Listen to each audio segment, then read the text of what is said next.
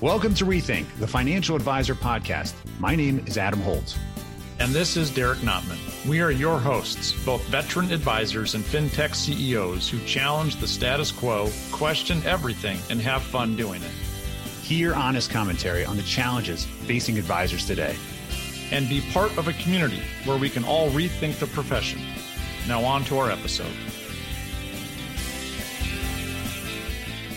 Adam, is tech actually helping societal well-being? Wow. You don't have small questions, do you? No, I spent 3 weeks thinking of that one. You did? That's all I did. Wow. Is tech actually helping society? In the financial well-being, I'm assuming. I like to believe that you and I as technologists and recovering financial advisors see so much tech that's being created for the benefit of advisors. But I think you're touching on something important. It's aspirational in terms of how much it can affect people. It hasn't even scratched the surface. That I agree with. It has scratched the surface. Why? I don't know why. Like you've got all this new tech, wealth, chat, GPT, you've got AI, you've got all of this stuff coming out to enable advice engagement and marketing and portfolio management and income planning. The list goes on, right? Brilliant ideas. But is it actually helping people? And you'll hear from the guest in a moment here, but there's like a real world story here, which started to get us to ask some questions. Like, why are people not getting the help that they need? We have something like 80 million households in the United States, maybe pushing even 90 million at this point. Every time you listen to the news, you hear in some aspect that the average American barely has a couple $100 to cover emergency reserves. You know, costs are going up. I just saw, as I walked down the street the other day in the city, someone had graffitied on a wall. It said, if minimum wage followed the consumer price index, I'd be making $54 an hour. And I think that there is a huge disconnect between the worlds that we tend to run in, which is advisors working with individuals and families that have means, okay, and delivering technology to them. But the general population is still woefully underbanked. It's still woefully undereducated. The literacy rate is really horrible. It's terrible. And it creates not only a challenge, especially societally, because who's going to pay for all these individuals that are not going to be able to retire, let alone they're going to run out of money, is how do we help you, or how do we use technology to start scaling advice? Because it's a huge opportunity, because there are a lot of individuals that are not getting help that probably deserve and need it. Yeah, I hope that it'll help us crack the code, solve the problem. Why are the masses not getting the help they need? Is it their fault? Is it the fintech's fault? Is it the advisor's fault? I don't know. And I don't even know if we're going to answer that question today, but maybe we can get a little closer. Maybe we can start scratching the surface, as you say. I don't know if it's going to matter whose fault it is ultimately. I think it's going to matter who's going to solve the problem, right? And is technology going to solve the problem for the consumers, or are advisors going to solve the problem? It seems to me that the people in the best position to solve the problem are advisors, and there's actually financial opportunity for those advisors that decide to go out and help. And so let's introduce our guest, because this came up in a total turn of how we expected Marc Butler, our guest this week, to talk about what's happening in technology. And he brought this up from a real world experience that tended to motivate his answer to this question. So how do we get to know Marc? Marc's a really cool guy. He's got a heck of a resume when it comes to our industry. He was doing fintech, wealth tech before they even called it that. Now, don't get me wrong, he's not that old. I still got more gray hair than he does, but he's been doing it for a while. And we actually originally wanted to talk to him about wealth management GPT, which he's working on. And the conversation took a total left turn, which is really interesting. But he's been doing all sorts of cool stuff. He's a consultant now for different fintechs and advisors. He was previously the president and COO of Skyence. I'm sure people have heard of that. Sure. He had a long tenure as the COO and managing director over at Bank of New York Mellon, Albridge, and Pershing. So he's been in the space a long time, really well versed, and just What an awesome conversation that came out of nowhere for us today. Fantastic. Let's hear from Marc. So, Marc, what is your unique perspective of the financial advice market today?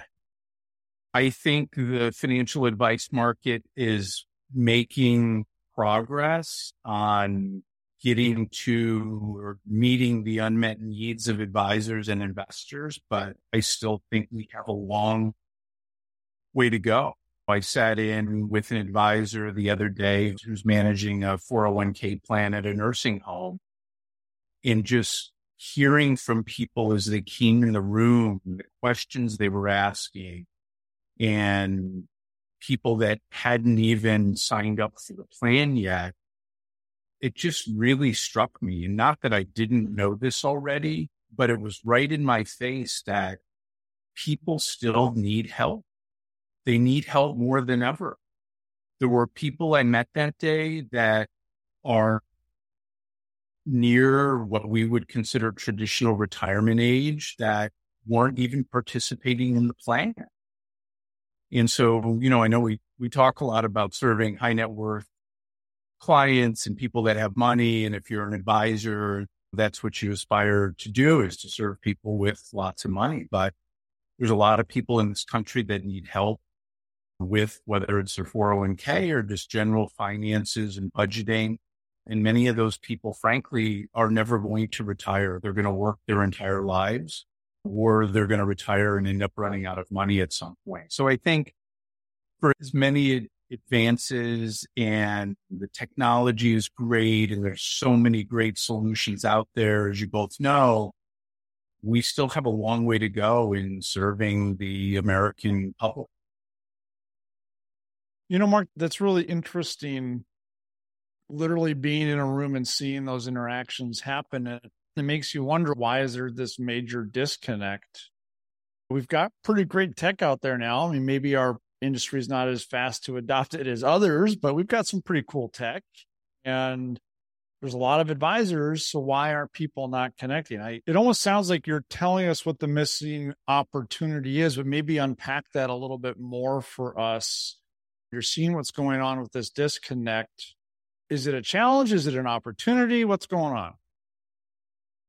I think it's a challenge and an opportunity. I think it's an opportunity for our industry to do what's right and help people that need help. And certainly there's technology solutions that can get people there. I use one example in the case of a 401k plan, and there's tools that help people do that. Help people allocate their 401k. People can get advice on their 401k. And so I think there's solutions out there.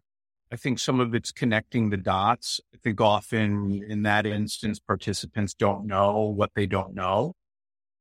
And if you're delivering advice in this country, I think that that's a great opportunity. And some of those clients may not be a perfect fit for many advisors, but in some cases, there are some of those people that have saved. I've also met some people recently that have put away money in a 401k for 30, 40 years, and they're 401k millionaires. And who wouldn't want to have a 401k millionaire as a client?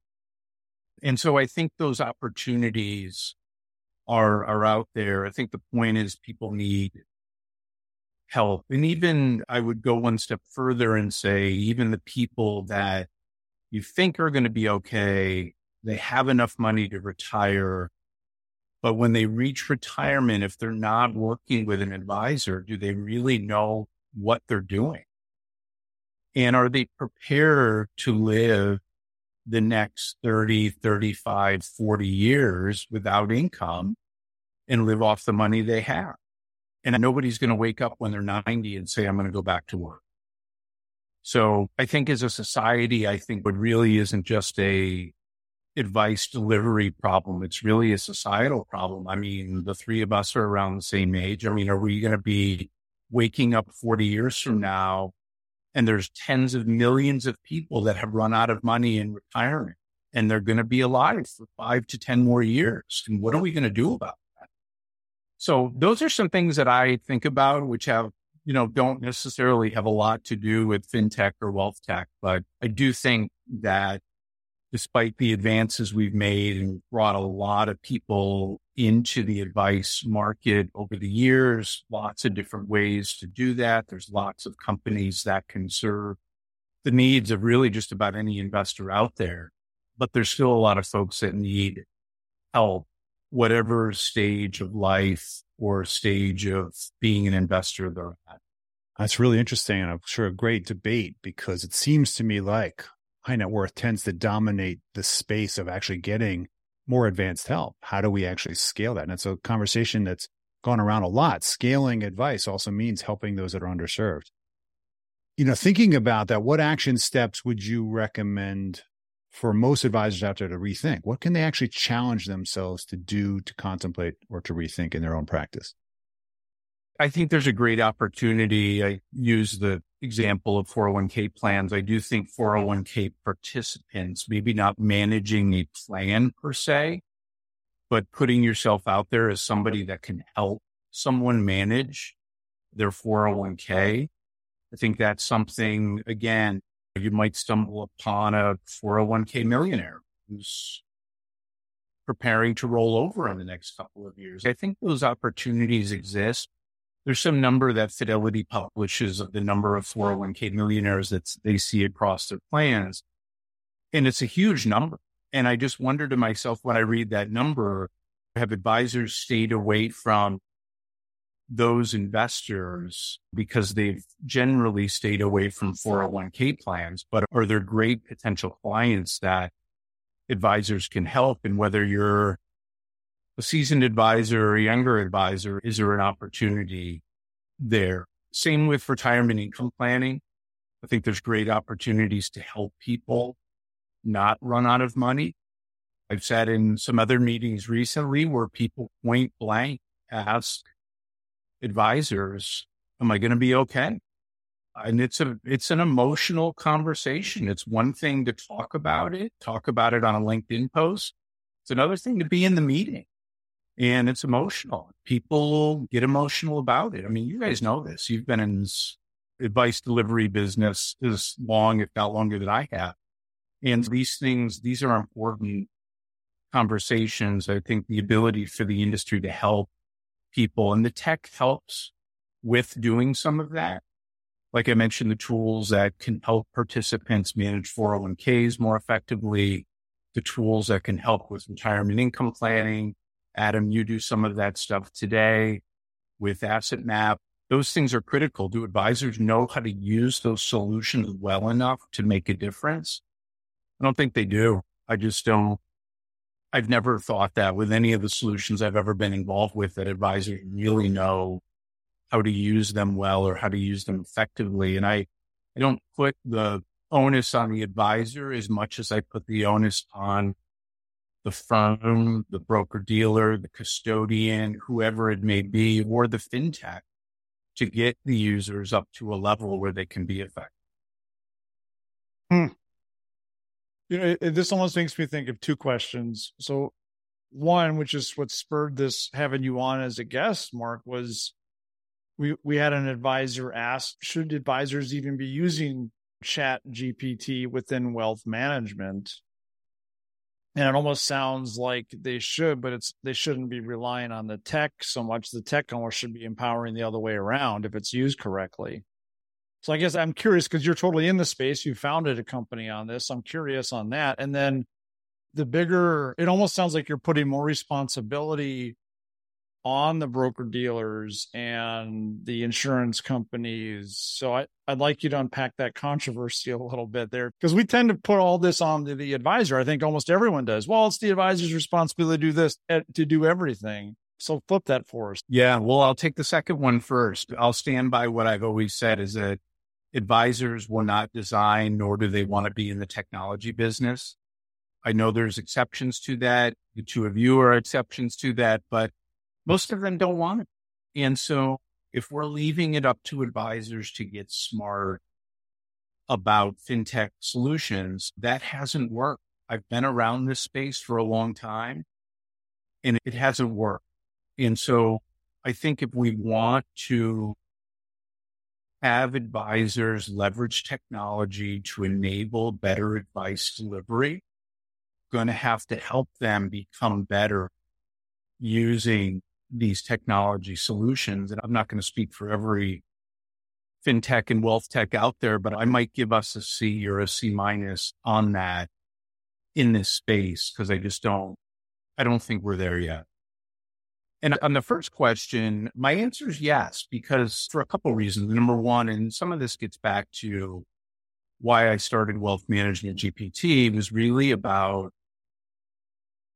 how do advisors effectively communicate with their clients and with their prospects? And are they viewed as being a thought reader? Are they putting thoughts out there? Can they communicate effectively? And, one of the things that I picked up on, and you guys did as well early on with ChatGPT, was the opportunity to help you be a better communicator. And I use this simple example over and over again, which is an advisor who doesn't even know where to start in creating a blog. And a lot of advisors, you guys are an exception to this, but a lot of advisors couldn't write a 500-word blog. They would really struggle to do that and do it with some level of accuracy, or having it be in a position to be published. And ChatGPT, what we've created with Wealth Management GPT, I think gives an opportunity for advisors to communicate more effectively. And I read something the other day, and I couldn't tell if it was a couple years old or if it was relatively new, but the statistic was that half of the investors in the survey said that they would like to hear more and get more communications from their advisors. And solutions like Wealth Management GPT provide an opportunity in a really easy step-by-step way for advisors and those supporting them to do that. That goes back just to our previous episode. It sounds like if it's used correctly with the way, you've designed it, for example, you're just enabling scalable advice delivery, right? That's what you're doing. You're able to speed that up. And that's one of the challenges advisors are trying to overcome, is how do I do this at scale? Because the thought of writing the blog post and then sending out 100 emails manually, like, forget it. I'm not going to do that. That's just way too much work. Even though half my clients want it, I'm just not going to bother. That's right. But if we can use tech to scale that and make it faster, less painful, then why not? Exactly right. And that's kind of been my premise for most of my career in the space, is the tech. It's not about the tech. It's about what the tech can enable an advisor, an investor, a firm to do. And this is a great example. I got to ask the question though, Mark, which is, how are regulators going to look at GPT? And are they going to perceive this as written advice? Or how do you deal with the data that you're putting into these platforms? We haven't really had much guidance on this one yet. Do you have any thoughts? Yeah, I mean, the data aspect of it, we've purposely stayed away from anything that requires input or requires any client related data. Wealth Management GPT, we're not going to deal with that at all. And then from a regulatory standpoint, I guess just a couple things. One, firms have approval processes, as you know, for written communications. And so that we're not looking to change that. So if you've created a blog, for instance, in Wealth Management GPT, we would expect that you would go through the same process that you go through and have gone through in order to get that approved within your firm. One thing that we did do a couple of weeks ago was we took a list of these forbidden words. These are words that FINRA and the SEC don't like to see in communications, and we prevented those words from coming back in the results. That's cool. You can't guarantee anything? No guarantees. No guarantees. So that was one step. I mean, we would love to automate the delivery of the content into an approval system that a firm may have in place. But in the meantime, like I said, we've taken out these forbidden words. They're not going to come in the results. We've also made it really easy for advisors and other users to export the content out of Wealth Management GPT and put it into these approval systems. I did some research while we were talking. 60 million Americans have a 401k. That's a lot. And it's crazy. The most recent data, 299,000 have $1 million or more. That's it. It's not a lot. No, that is not a lot. But still, what if there's 10 million that have $500,000 in there? Yeah, that's a good amount. But the staggering stats is that Northwestern Mutual study that I don't remember which, I think it was Gen Xers have like an average of $60,000 in their 401k. And then people think they need $1 million in order to retire. Like, it's a long way from 60 to $1 million. Oh, it's so disconnected. I just don't know where it goes. But this woman that I met last week, she's 65 years old. She's got a full-time job and a part-time job. And she's just signing up for the 401k plan. And she leaves the room, and the advisor and I look at each other, and we both said at the same time, she's not going to make it, and she's going to work the rest of her life. Yeah. You know, Mark, what do you think is the barrier for all of these people not wanting to get advice, get help, or just even sign up for the 401k or log in and look at what's going at their bank account? Are they scared of money? Are they nervous? Do they just not give a crap? What's driving this? Because I think the advisor population is pretty eager to help as many people as possible. And there's more than enough clients to go around. So why is there a disconnect? I don't understand. I don't know. It could be all of those reasons, Derek. I think that sometimes people they don't know what they don't know. Why did this woman all of a sudden at 65 decide, hey, today's the day I'm going to go find out more about this 401k thing? Why didn't she do that 30 years ago?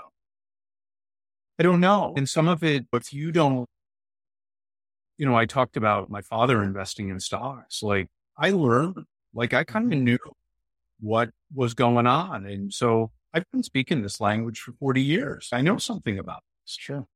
If you don't grow up with that, or don't grow up with conversations about money or budgeting, buying a house, getting insurance, if you don't have any exposure to that stuff, you might not know any better. It's so true. Like, my family, money was not talked about. You brought that topic up and you got the look, and or even worse, it was, you did not talk. So I never got any education on it. Well, that was interesting, Derek. What do you think about Mark's interview? Refreshing, interesting. Wasn't expecting it. Just a really cool conversation. And I value the real world experience that he shared. I think a lot of us have had those, and we have them every week, but we don't talk about them. Mm-hmm. Or if you do, it's one thing to do a LinkedIn post about it, but that's not being in the room, seeing it happen and seeing the emotion and what that actually means. But then to extrapolate it out, he mentions about the 401k market, for example, and how many Americans we can serve there. Over 60 million Americans have 401k accounts. My goodness. It's crazy. It's a massive opportunity. But again, as we were talking about before, there's some disconnect going on here. Like, why is a 65-year-old only coming in at 65 to start talking about getting their 401k sorted? Well, probably because they have no outlets. I mean, when you think about the average American, they're not really taught finance, certainly not in educational institutions. They're not given any guidance on this. All their information comes from media and Dow Jones or Bloomberg or CNBC. Right? They think it's all about stocks. They have no concept of legal, tax, insurance, or investment protections. We were woefully undereducated on this side. Literacy has been so important. And when you think about how technology has the capacity to potentially scale out advice, I think everybody's overwhelmed. There's just too many options, so they do nothing. And then all of a sudden, it's become so urgent that they need to talk to somebody, but it's almost too late because we lose the compound effect. We lose the insurable effect. We're kind of just so late to the game at 65 that we're almost destined to fail. So how do we engage them earlier on, right? There's probably more than one solution here. And how do we get, part of it, I think, goes back to what you said earlier. I think there needs to be more open dialogue about money. Like I shared with you previously, my family didn't talk about money at all. I had to figure it all out on my own. Really? It was a taboo subject. I think that happens to a lot of people. Or what if you don't have money? What if you're worried about making rent at the end of the week, right? You're probably not thinking about what stock portfolio you're going to get into. It's not priority number one, let alone seeking out advice from an actual advisor. It's just probably not on your radar.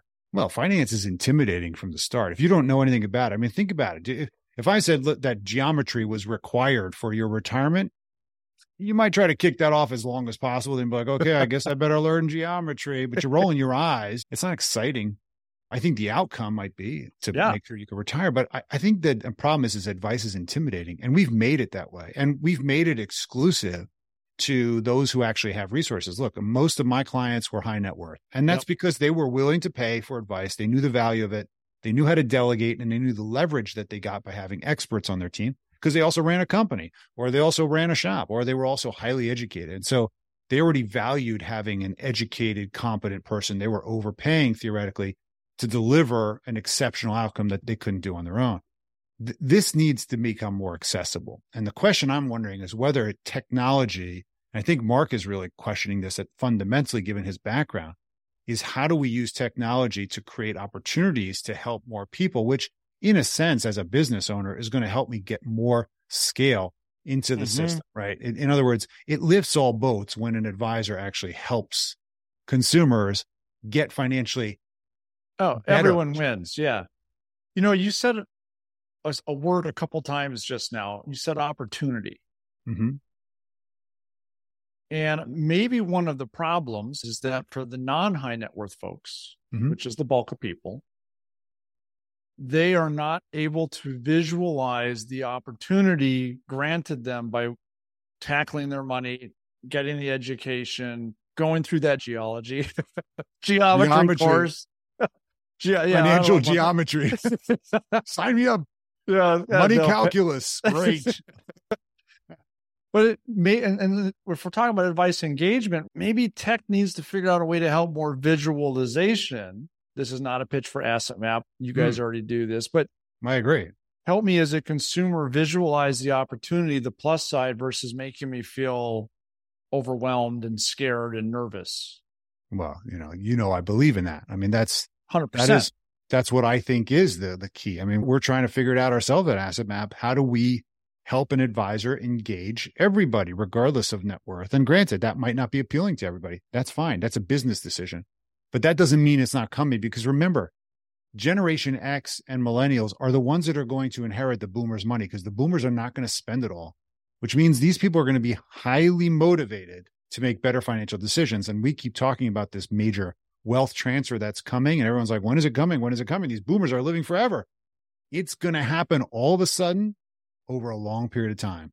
But when it happens, it's going to happen. And the people who are, and the advisors who are ready are going to be ready. The question is, how do they scale their tech? How do they help people become not so intimidated in this process? And I think it's interesting because Marc said that advisors didn't sign up to be technologists, right? And unfortunately, we've been really forcing a lot of advisors to take the mantle of installing their whole technology stack, despite the fact that their larger supporting firms, broker-dealers, RIAs, are slow to execute this stuff and adopt the newest stuff. So you really only have the avant-garde advisors who are really buying the newest technology and trying to scale advice, but there's no way they can keep up with the level of demand out there. And they're probably focusing on the biggest money market, which is really high net worth. So this great technology is not really even getting to the mass market in many ways.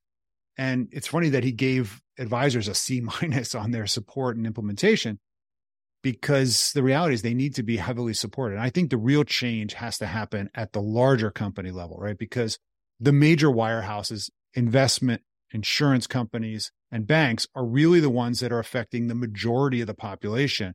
They need to find ways to support their advisors reaching down into the market. That's a really good point. We do put a lot of pressure on advisors, and most advisors don't want to be technologists. Most advisors become an advisor because they want to sit across the table or across the Zoom meeting and talk about paying for the kids to go to college, buying the second house, retirement. Yeah. And if they can have a couple tools to show the clients like, hey, this is what it works, this is how it looks, cool, this is exciting, like that's awesome. But the larger, because let's face it, most advisors are tied to some type of larger organization. Mm-hmm. And they only have the tools who serve, for example, I'm just looking this up right now. how many clients does Fidelity have? Fidelity serves over 43 million people. Okay. And I'm not saying Fidelity is good or bad at tech or empowering their advisors or not, but that's just an example. Think about if you lump all of the larger shops together, you're serving or probably touching almost every single consumer in the country. Yeah. In some way, probably true. Well, there's probably a whole bunch of people that are not served at all. But if you add the banks into that, true. They're touching something financially, right? If they pay any bill. Yeah. Right. Yeah. So the point is that it's really incumbent, I think, on the large companies to support a technology initiative that allows scaled advice delivery and accessibility of professionals that can work with individuals at all levels. That's really what the promise of technology was going to be for industry. But it's still so much in its infancy, despite the fact that we talk about tech all the time. Its real impact for the financial well-being of society is at its infancy. It really and that's is. why there's so much opportunity. Now, it's interesting that we switched to this AI conversation because so many of us have been curious about, well, is AI going to solve all this? Can we just actually enable ChatGPT, upload the CFP handbook, upload the tax code, and just say, forget all you financial advisors. Just type in your question, anyone in the planet, and ChatGPT Finance will answer your questions. That's not what Marc built, but it begs the question, is the technology on the verge of solving major societal problems? I think so, but I don't think it's going to be AI by itself. What is it going to be? Well, you've actually, I don't know if you coined this, but I'm going to say you coined it. Okay. AI as an advisor intelligence. That's true. If we're giving advisors better tech that's simpler, that enables more engagement and visualization of outcomes for the consumer, now we can scale. Now we can serve more people and make them feel good about their money. Interesting. So you're saying AI as a supportive tool to the advice delivery process? I think so. I think that's where it could fit in. Although honestly, with my tech company, my CTO and I've talked about this a number of times, and he even talks about how like AI is a little scary because no one knows exactly what's going on inside. That is true. No one knows. No one in the world knows. So it's a little freaky. Well, someone knows, like the OpenAI guys know. No. They built it. No, they don't know. There is AI that they don't know exactly what's going on all the time. Like there's literally like a magic wand going. There's some weird stuff. Like Wizard you'd of have Oz to talk stuff, to my CTO about this, but it makes you laugh. It makes you a little scared. You're like, what the heck's going on here? Man, nobody knows what's going on in the federal government. Okay. So there's some magic wand in there too. Hey, somehow it operates. I don't know. Look, somehow we have roads and we have a military and I pay my taxes. Somehow it works. It's a magic beanstalk. Okay. That is funny. You just compared AI to the federal government. Maybe every government. So every government. Not yes. all Yes. Yeah. That's hilarious. Nobody knows how it works, but somehow it works. That's pretty funny. It's interesting how GPT, there's been a lot of advisors that have reached out to me personally that have asked about how to use ChatGPT. I happen to be a huge fan of it because I use it every day for something. I like to ask it some dumb question. Perfect example. I said, can you give me a list of all the episodes on Rethink and can you categorize it? And it said, well, I can't look at your website, but give me all the text of everything from every episode and I'll make you this beautiful bulleted list. Well, that's great. So now we can post that in a blog, right? That saved us a lot of time. I would never have created that on my own. I actually had it rewrite something. And I think what Marc's doing with Wealth Management GPT is he's creating an outlet for advisors who really want to create more content, have someone read it. It's scalable, right? Yeah. And it's scalable delivery of communication. So they can be better advisors. And I've actually used it. I've piloted his tech. It's pretty awesome. That's great. We'll leave a link for folks that want to check it out in the notes. But yeah, it's very cool. I do think there are some big concerns, though, Derek, about what regulation is going to come down and basically slam the door on a bunch of other tech that does go across that barrier that he talked about. Don't cross the seal, if you remember the last Indiana Jones and the Last Crusade. Don't cross the seal with the Grail.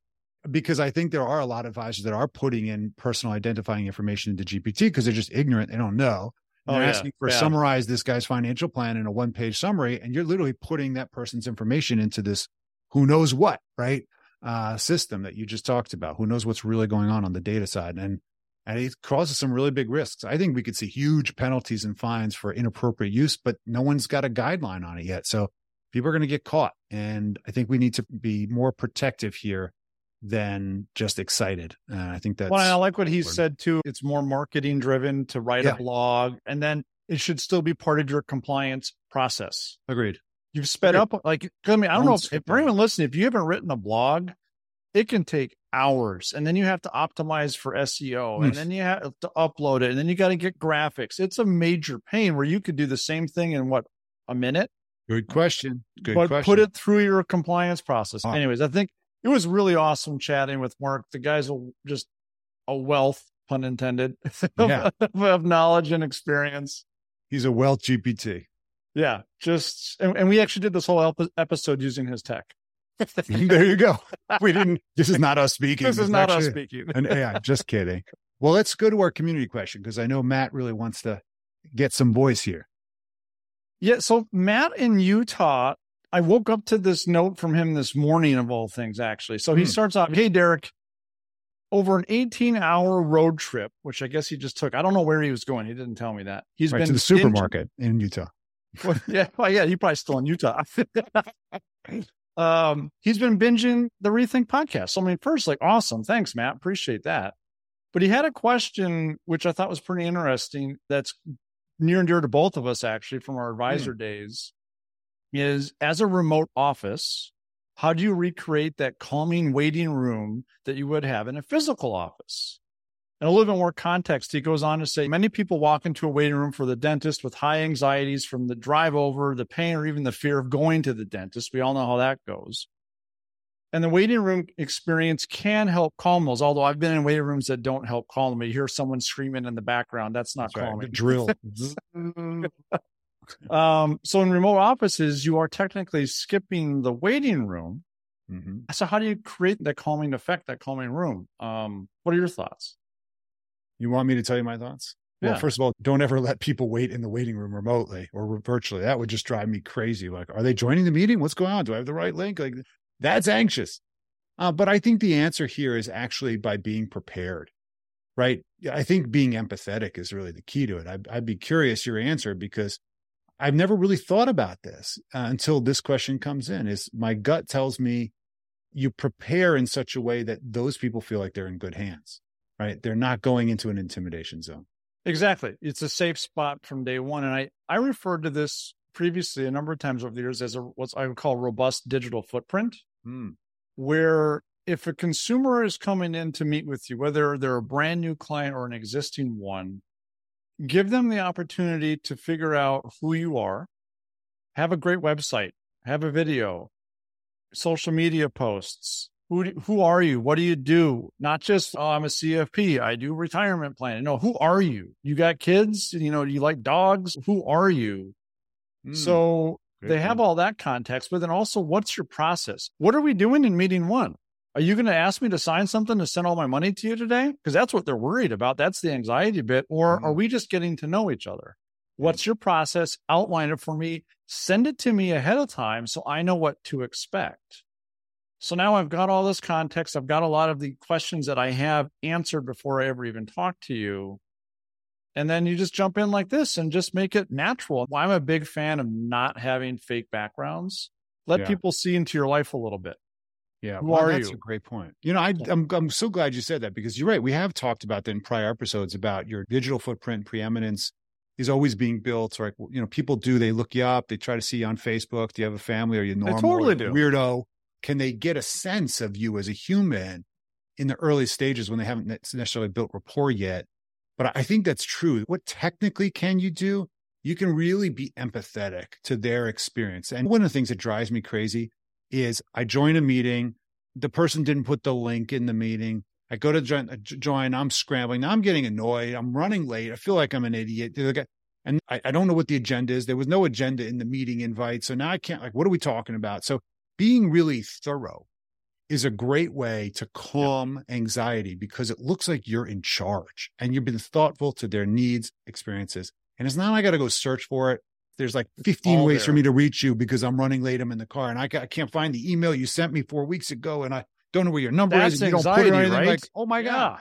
Just be thoughtful. Just put a fire extinguisher on every floor. Make sure that you're creating a way, I think, to reach out and get my needs met in the moment when I'm in anxious mode and I'm in fire mode and I can't think straight. That's ways to do it, Matt. I'm just wrap it up by even saying, don't make people look up your nose. Don't have bad lighting. Yeah. Don't be on your couch with a pile of laundry next to you. You know, right. Come on. Like, don't be on your phone during the middle of the meeting and they can see you're looking down, looking away. You're not really. Yeah. I'll joke with people. I'll say, listen, I am going to be typing and looking away. Trust me, I'm not on LinkedIn. I'm taking notes. Okay. Yeah, exactly. It's Major League Baseball week. I know. The draft is now. I just let you know. Just hold out. Hold that thought. Hold that thought on retirement for just 5 more minutes. Yeah. Hold on. I got this player. Anyway. Great question, man. It was a great question. That is great. Thank you, Matt. We do appreciate it. And certainly thank you to Marc Butler, who just delivered so much to our industry. Thanks so much for what you've done. Derek, with that, let's let everybody go back to the next episode, which hopefully they're binging right now. Hopefully they're binging. All right. Good seeing you, brother. We'll talk to you later. Take care. Thank you for listening to Rethink, the Financial Advisor Podcast with Holt and Notman. Be sure to subscribe now and join the ongoing conversation. The information covered and posted represents the views and opinions of the guest and does not necessarily represent the views or opinions of Asset Map or Connector. The content has been made available for informational and educational purposes only